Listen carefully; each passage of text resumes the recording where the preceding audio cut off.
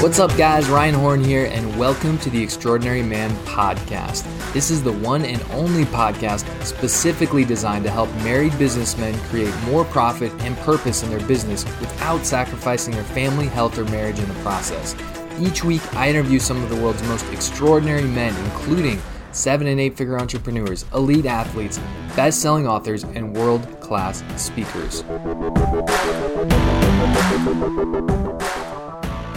Today, I'm going to be interviewing Robert Smith. Robert grew up in St. George, South Carolina, and is a former 4-year starting safety for the Clemson Tigers football team under head coach Dabo Swinney.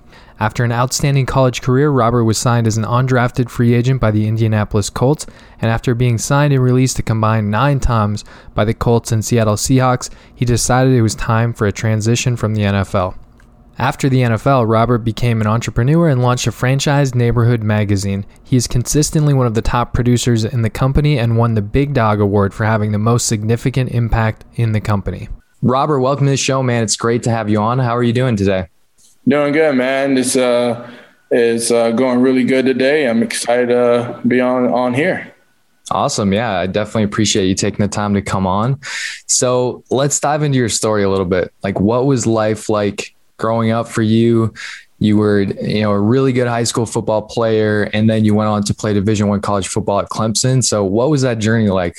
Yeah, so I grew up in a very small town, St. George, South Carolina, and honestly, not a whole lot, population, about 2,000 people. And before me, it was only one other player who just happened to be my cousin who actually ever went to go play D1 ball. I played quarterback in high school and played quarterback really all my life until I went to Clemson. And so I ended up earning a scholarship to go as an athlete to go play football at Clemson, which I later on transitioned to play safety. Yeah. So I know your story a little bit. So I know there's a little bit more to it than that. So you had 12 full scholarships from big schools. You ended up tearing your ACL your junior year. Like, what was going through your mind at that point? Yeah, ever since I was a kid, man, I was working as hard as I could to, just give myself an opportunity to make it. And I started playing varsity football when I was in the 9th grade, and if rules would have permitted it, I would have played in 8th grade. And I started off really hot. I mean, I was throwing for 3,000 yards, running for another 1,000, and throwing 28 touchdowns, running another 12. He was really good my sophomore year. Pretty much, capitalized on that. And then my junior year, it was just a year where you really start getting a lot of these scholarship offers and things like that. And I was off to a really good start. It was a better start than any other year I ever had. And 6th game of the year, never forget, the call was called blast left. Went in a hole and it was clawed up, bounced out. It was 4th and 3. I bounced out, got the first down, and as I was going to the sideline, I hyperextended while somebody was hitting my leg and tore my ACL. And I'll never forget excruciating pain, something that I could never describe. I didn't even know why I was screaming in pain. I was trying to get myself to stop, and my world just kind of turned upside down. I'll never forget, I had a coach that said, "You're going to be a fallen star."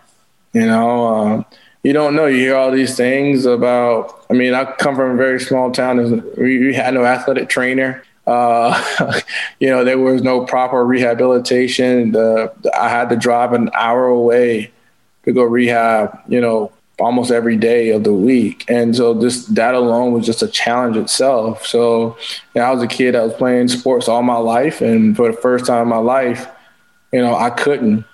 First time in my life, I missed a basketball game. I missed a football game. I missed a baseball game. All up until then, I've never missed a single football, basketball, baseball game in my entire life until then.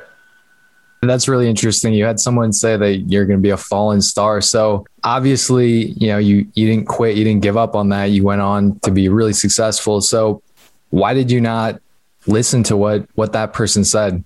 Honestly, because one of the big things is one of my biggest role models in my life, and really the only role model in my life, is my dad. Failure was never an option for me. I knew what I wanted, and I knew what it took to get there, and I was willing to do everything I had to do. And My dad was always in my corner. My family was in my corner as well. But, football was just me and my dad thing. It was always, we had this dream a long, long time ago, and we just put forth the effort and the time and the sacrifices in order to make it happen. And at the end of the day, my dad never gave up on me. So how could I ever give up on him just because one adversity hit me in my life? So I just, again, it was just one of those things where I knew I was going to come back even stronger, even better. And what it did was, I didn't realize at the time, it allowed me to realize life is not all smooth roads. There are bumps and there are curves. And, that tearing my ACL was just one of many adversities I was going to face in my life. Yeah, great way of putting that. It's funny because there's some similarities. So I played high school football too. I didn't get to go to Division I and play, even though I wanted to. But I would love to know. So you tear your ACL. What happened to those 12 scholarships, and how did you end up choosing Clemson? Yeah, I always tell people, God does his way, a process of elimination, right? I didn't choose Clemson. Clemson chose me, and God chose Clemson. Even foremost for that. So when I had those 12 scholarship offers, and they all disappeared. They all disappeared. And you got to remember, I was already an undersized quarterback at 5'11", and tore my ACL. I had a lot of people saying, hey, wait the next year. We'll see. All of them, all of those 12 except for one, which was Clemson. And I'll never forget getting a phone call. As a matter of fact, I was trying to avoid going to any visits to Clemson.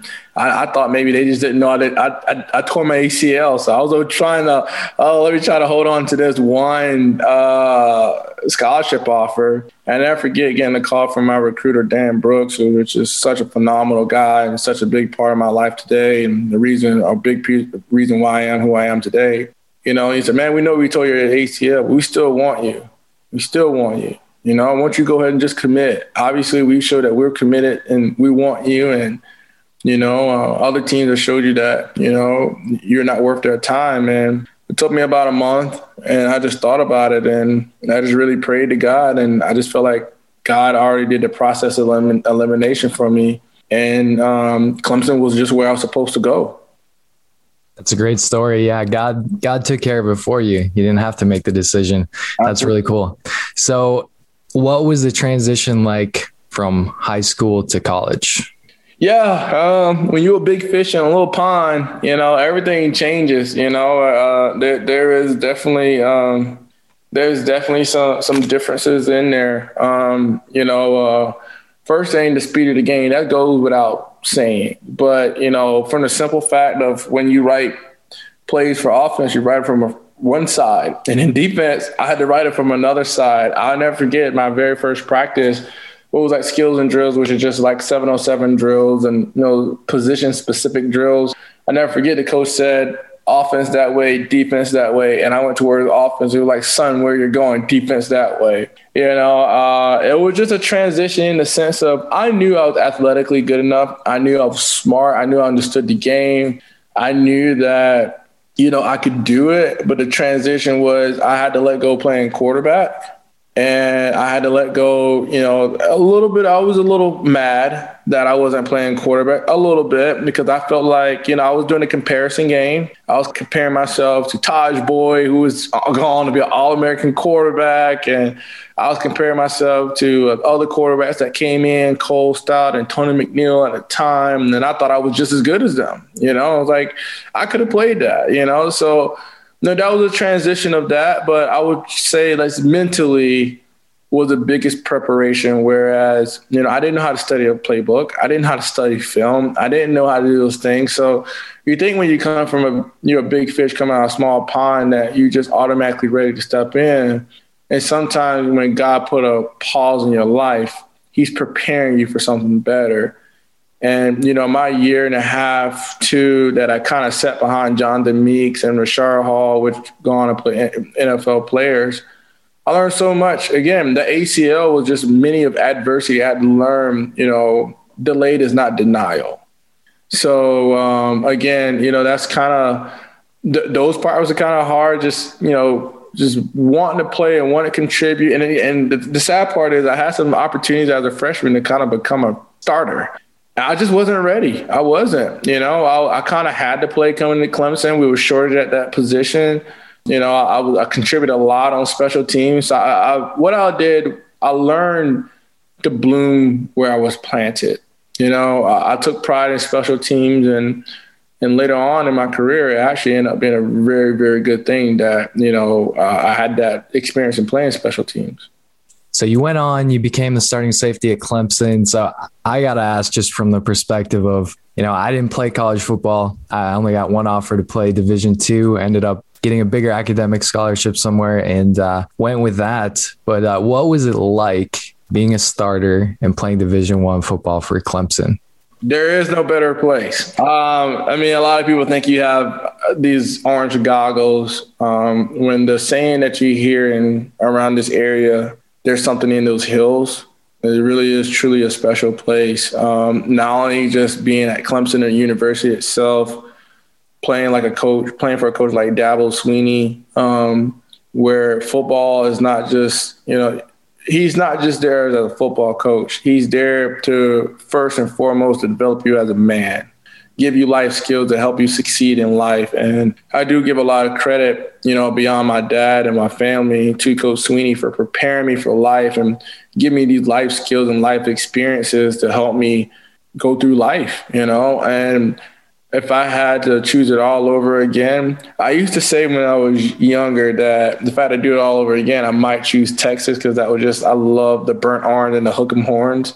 But to this day, I know if I had to do it all over again, 100 times out of 100 times, I would pick Clemson every single day. I wish I can explain it to people. I wish I can give people that experience. If I had a kid, it would, without a doubt, there was no other place I would want him to play. There was no other coach I would want him to play for. If it was up to me, obviously the kid make their own choices.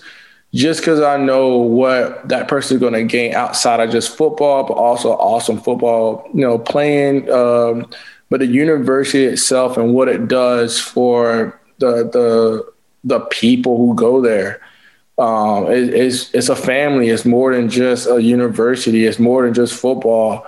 And I'm truly believe that's one of the reasons why I am the person I am today, because of going to a place like Clemson. Again, God did the process of elimination. He knew I wasn't supposed to go to big Miami. I was a small town kid. I needed to go somewhere that would, that could flourish. Yeah. And not every coach is like that, right?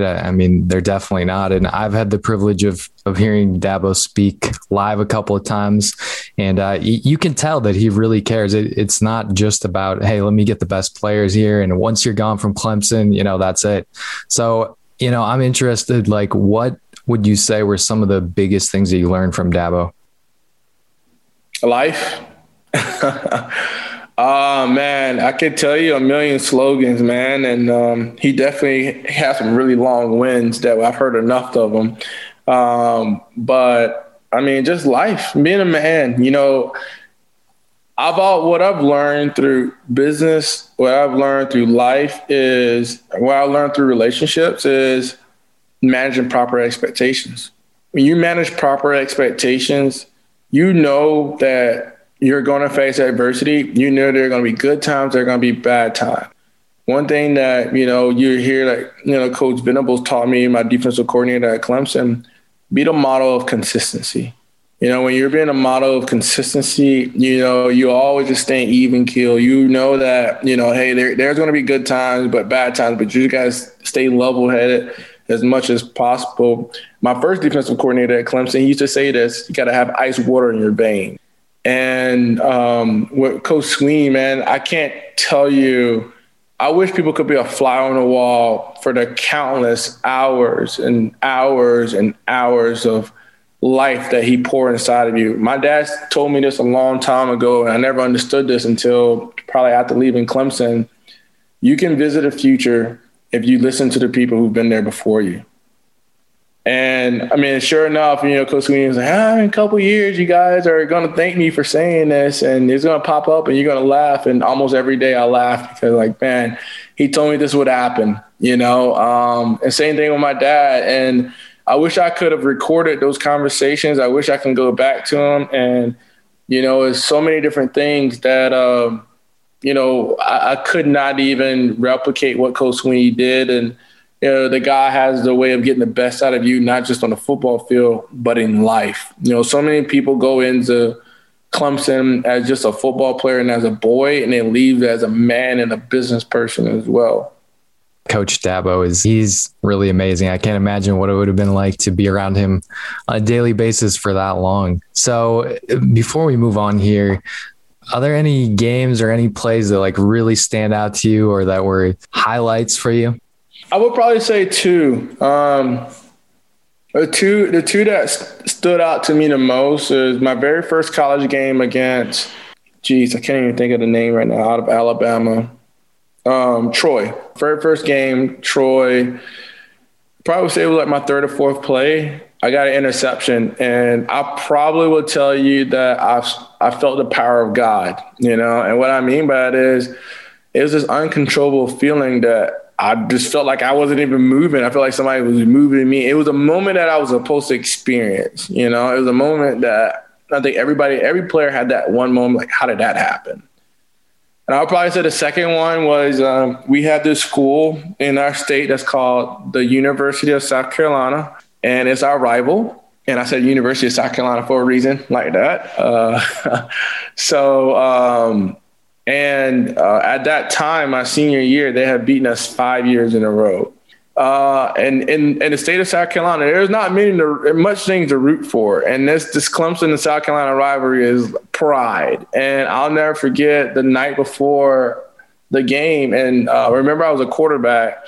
This is crazy how God kind of bring things full circle. I'll never forget my very first camp was actually at South Carolina, and it was going to my freshman year of high school. And Steve Spurrier was there, and I remember he was teaching people how to do a quarterback sneak. Now, I'll never forget, we had a 12 o'clock game, and it was 1 or 2 o'clock that night before, and I woke up out of the middle of my sleep, and I went and studied the fourth and short plays. I remember seeing a certain percentage that was quarterback sneaks. Now, I remember he always told his quarterbacks to run off center, always off center. And then it was in the game, 4th and 1. And I never forget, I kind of got a little closer to the line. And sure enough, we had a little people kind of stood him up at the beginning, but I saw him starting to sneak off to the left a little bit. I was like, not today. And that was one of the big stops. And we on to win. I think we went on to win that game like 35-14 or something like that. And that streak stopped. And to this day, it's 6 in a row, and I just that beating South Carolina was one of the highlights of my career because that game meant so much to the fan base. And that was just one of those daggers on Coach Swinney's career as well. He never beat South Carolina. So yeah, that would probably be the two plays that really just stood out for me in my career at Clemson. That's awesome. Yeah. Rivalry games are so cool, so special. And you being from South Carolina too, I'm sure it just made it that much more meaningful. Yeah. It was, when your dad goes to work and somebody's pulling a tiger by a rope for 4 years, that's a little rough. For sure. All right. So I want to transition a little bit here. So college football ends. You were a really good player. And how did you end up transitioning from college football to being an entrepreneur now? So I know college football ended, like I said, and the Seahawks said they're going to draft you and didn't happen. Like, what was that like? What was the journey like going from football to entrepreneurship? Yeah, about 3 years of my life was like darkness. It was about darkness. So I felt like I was a pretty good safety, and by, Clemson and even some scouts, I thought I was at least a 5th round safety at least. And that's what I was kind of hearing for the greater part. I've heard some priority free agent.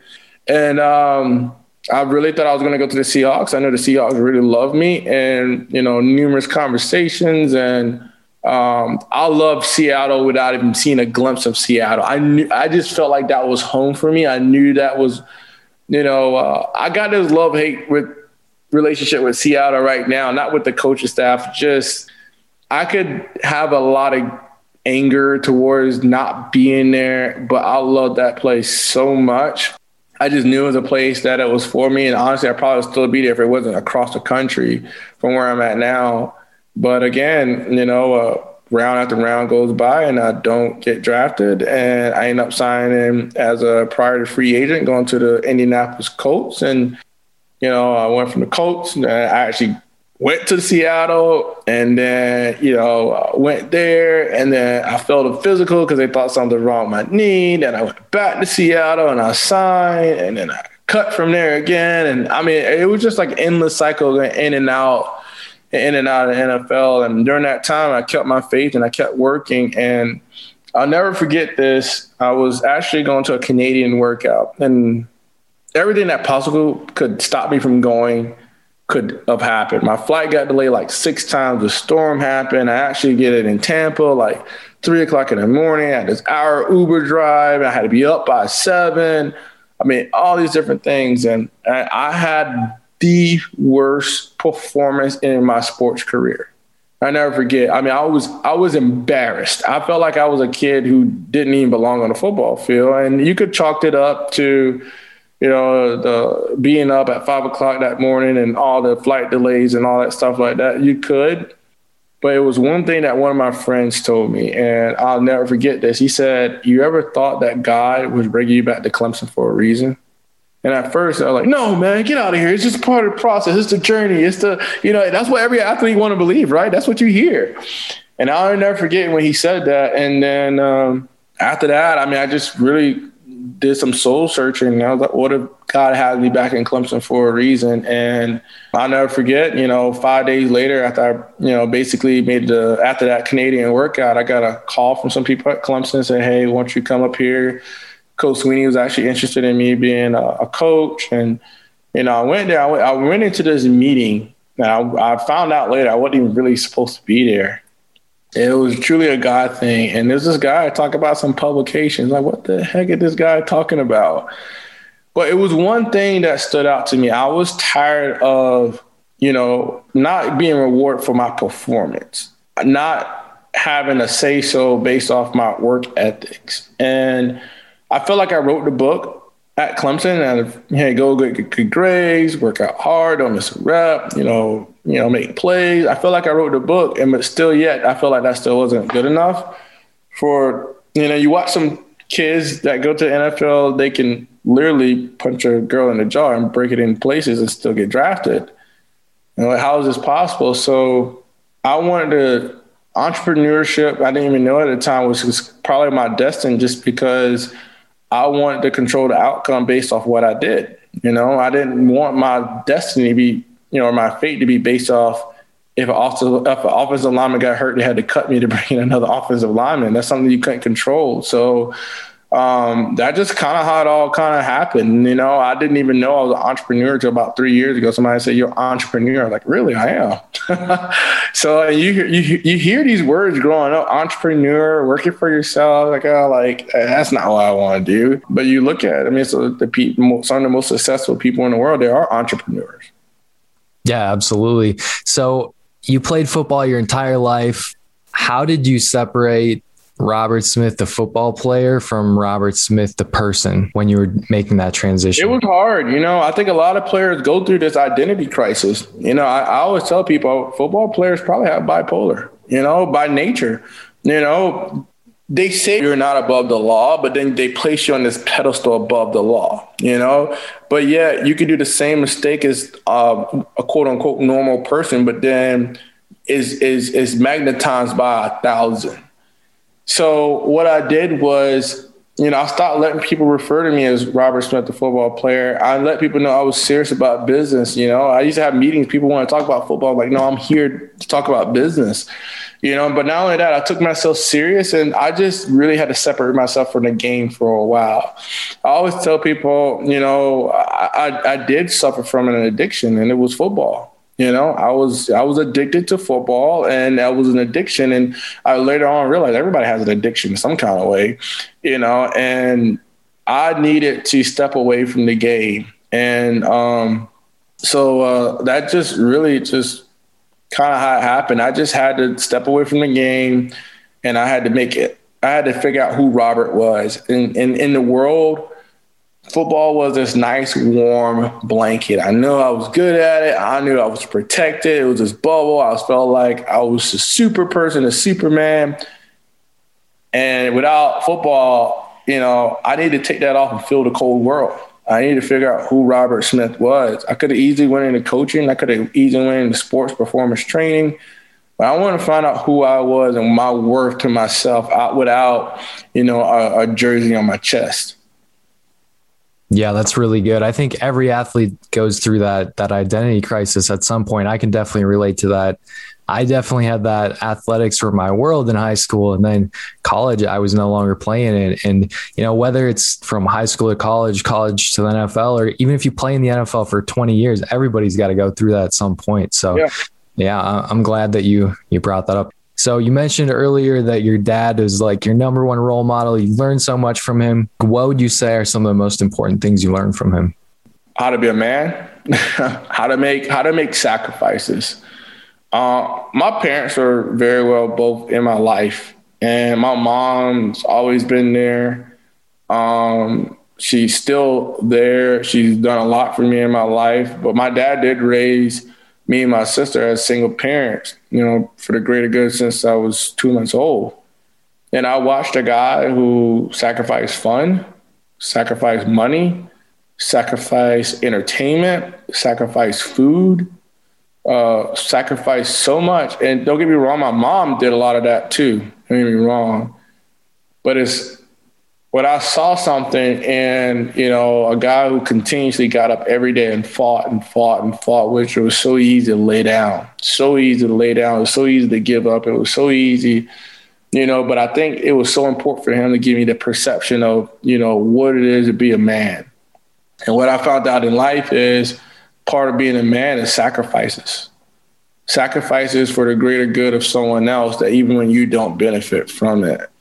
And you think about sports, especially in team sports, sacrifices, when you're not getting all the glory, when you go from high school touching the ball, putting up all these stats, to playing safety, to chasing people from stopping to get touchdowns, those are sacrifices, you're not getting all the glory and the shine at that point. And it's just sacrifice. I would probably say if I had to give one word to kind of define what he taught me, it was mainly just how to sacrifice. I was always taught to be respectful. I was always taught the ethics of hard work. I was also taught the ethics of having faith, and those are some of the pillars that I kind of lean on in life. Hard work is if you met anybody in this world that knew me, I think most people would say, they probably would say it in one or two ways. The guy's a hard worker, or he leaves it all on the field. He leaves it all out there. And for me, I remember there's this guy named James Trapp that used to play at Clemson. He said this one time. He had a friend that came up to him and said, "Hey, I want to make a lot of money. What can we do to make a lot of money?" And he told the guy, "Leave." He said, "Man, it ain't hard to make a lot of money. I can stand in this corner and, weigh people down and sell cars and make a lot of money if I do it right. I can sell hot dogs and make $1 million if I really want to do it. I just got to do it better than everybody else. But what I really want to do is leave a legacy. And if somebody knows you and they can bring you back up and be like, man, that guy gave it all, you leaving a legacy at that point." So again, when you're dead and gone, that's what people are going to say about you. One of the things is, I was laughing. I can't remember the comment on Facebook.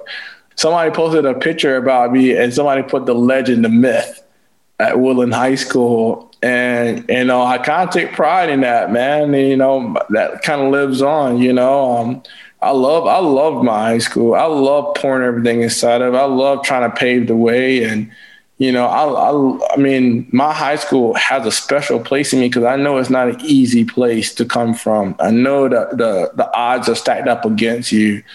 So, those kids who make it, those kids that kind of get out of that area, I know that it's not the easiest place and the most proud place to be when you're growing up. Yeah, for sure. So I know you're a humble guy, but the truth is you're one of the top performers, top franchise owners in the company that you work with.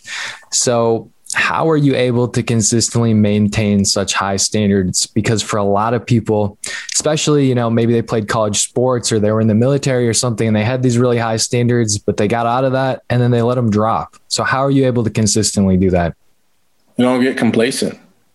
I was looking at this video one time about The Rock. One of the things they asked him, how do you consistently every single day bring it? And he said, I always got my back up against the wall. My back stays up against the wall. One time in this business, I was literally working so hard, I didn't really peek my head up to see what I had created, because I had this mentality of I've never arrived. We never arrive. There's always something you can be better at. There's always something you can achieve more. There's always something that can drive you to make a difference in someone else's life. And one of the things is life can't be about yourself. You got to know that your life is not your own. It was designed to impact someone else's life. It was designed to, achieve things for other people. And I just think that those are just some of the qualities that you just kind of hold on to, it kind of just goes back to, everything happens for a reason. I was born in St. George, South Carolina for a reason. I played quarterback for a reason. I tore my ACL for a reason. I didn't start when I neither got to high school for a reason. I'm at college for a reason. I didn't make it as a 10-year career for a reason. And I just use these things as natural fuel that, I got something to prove, you don't gotta have a fancy degree. You don't. I got a great degree. You don't got to, be from a certain place in order to be successful. Success relies in everyone, and everyone has success. It's just what you define it as, and also what you do to help other people as well to get along the way.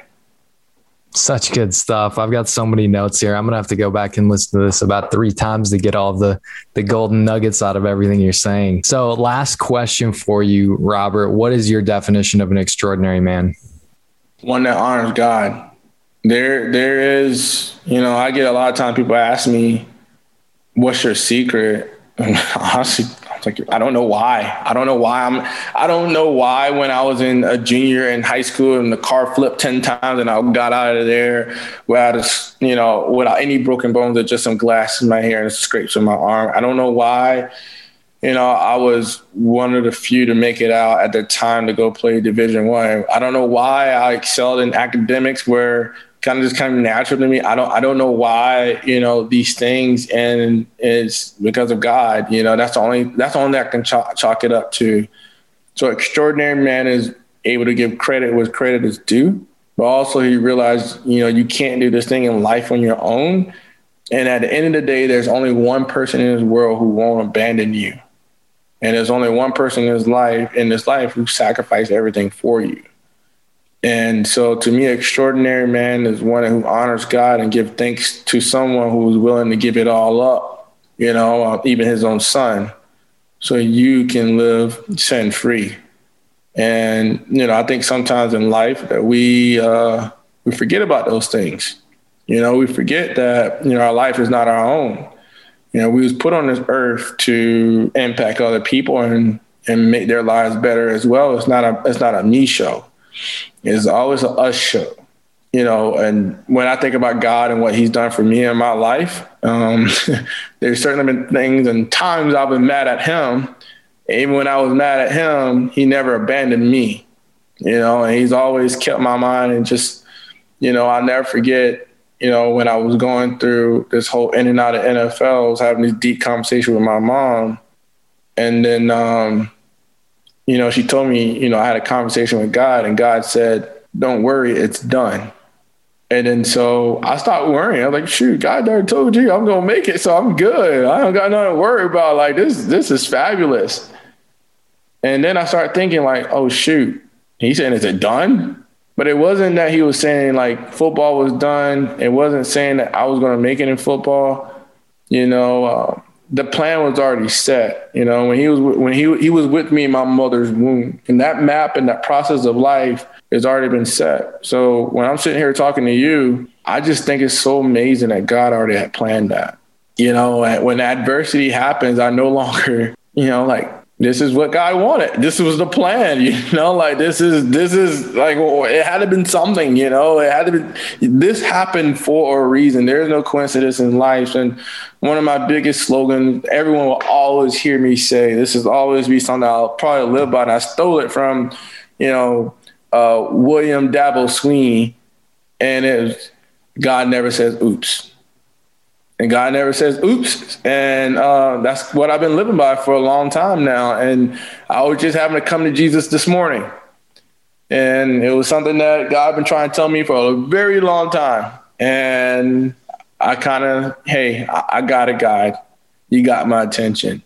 So extraordinary man is a person who honors God. And also, I'll probably say if I had to put like a tier B in there, someone who honors their family. I love that definition. I 100% agree too.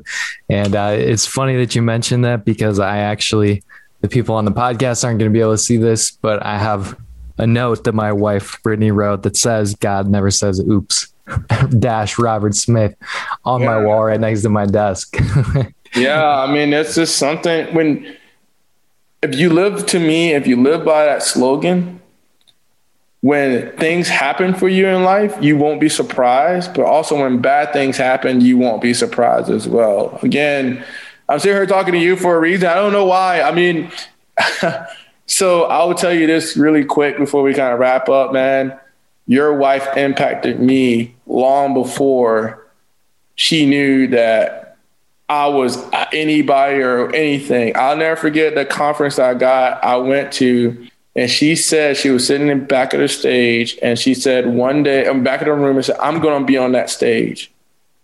I'll never forget, hearing her another time speaking. Well, follow up by that. I told myself I'm going to be on that stage, and miraculously, I won the big dog award. Oh, shoot, I didn't think it was going to be that soon. I didn't think it was going to be to that magnitude. I didn't, but I told myself that. And then I'll never forget, just hearing her story. And, I've always been a good, by nature of my playing sports, I've always been able to study people.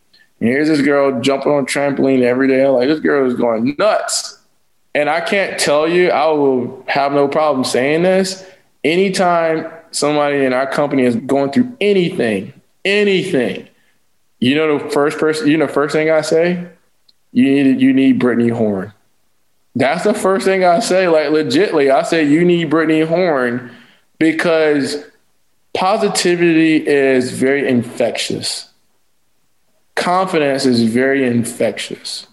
So you don't have to be a somebody to impact somebody's life. If you show those two things, but also somebody is willing to admit, I'm not perfect. There's nothing special about me. I just know that God never says, oops. So I don't know how many people actually reach out. I got this joke that I tell myself, one day Brittany Horn is going to be my coach, literally.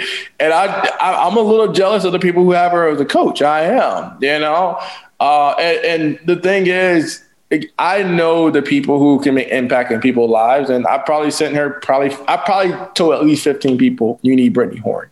She'll never know that. But again, I watched this thing, her little challenge. I don't know if it was 40 days or whatever. And she went after it. You know how many people say they're going to start something and don't finish it? And I can bet you 35, 31, 29, it was hard. I don't want to make no more of these days. And when I saw she completed that, I knew how hard it is to complete something. And I don't know, again, she's been someone has been a positive influence in my career in this company for a very, very, very long time. And there's very few people who say things that when they speak, I'm like, oh, I heard that one before. But when she speaks, it's like laser focus. Because ever since my very first conference or second conference, it's just certain people just speak to you. Yeah, well, Brittany is definitely an amazing woman. She definitely has a gift of speaking, and it's so cool that you mentioned some of those stories. So, Robert, where can people go to find out more about you, or if they want to connect with you? I sound like a little celebrity, man. You're trying to make me sound like, man, as you already know, I'm a very humble person, but I mean, you can always find me on Facebook. You can find me on Instagram. I don't really get on Twitter no more. But I mean, honestly, I try to pour into as many people as possible. That kind of gets me in trouble. But I mean, honestly, those are two different methods that people can reach out to and ask me questions, or, if I always tell people, even I tell my business partners, you don't feel like you just have to reach out to me just for business. If you need me to pray for you, I'll pray for you. You need me to show up to a cookout and throw a football with your kid, I'm fine with that. Matter of fact, I got one of my clients, his kid loves football and he's fighting to get a scholarship offer, play football at the next level. And he's coming here in about 30 minutes and I'm like, dude, let's go. Whatever I can do to help you. I don't know. I watched my dad and I think he gets it from his, both of my grandmas were like this. And literally they'll take their shirt off their back for people. And I think that when it comes to people who want to be successful, I'm always ears. It always traps me. I overcommit to that because I know that sometimes it's just that one person. I heard this song by B.O.B. a long time ago. There's only one phrase that stuck out to me.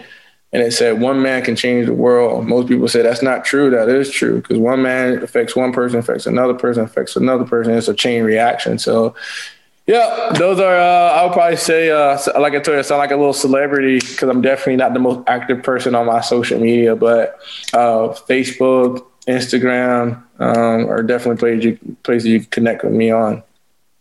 Awesome. Yeah, we'll definitely make sure there's some links there because I know people are going to get so much value from this. This has been incredible. But thank you so much again for coming on the show, Robert. Really appreciate it. It's been a pleasure. No problem at all, man. Ryan, I appreciate you as well. Guys, thanks so much for joining me on another episode of the Extraordinary Man podcast. Do you want a free one-on-one business accelerator coaching call with me personally? Go to aoemen.simplecast.com and click on the free coaching tab at the top. I've specifically set aside 5 spots for listeners of this episode, and they're available on a first-come, first-served basis. Again, to take advantage of this exclusive and limited time offer, go to aoemen.simplecast.com now. Until next time, remember to go out there and become the man you were created to be. I'll see you on the next episode.